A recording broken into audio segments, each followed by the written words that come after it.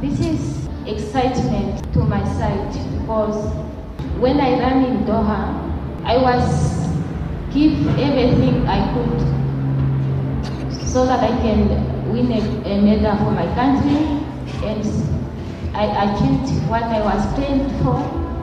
And it was not easy to come here and win again because I just ran last Friday. This is just by the grace of God.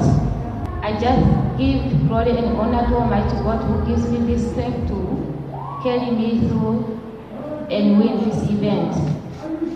Yeah, I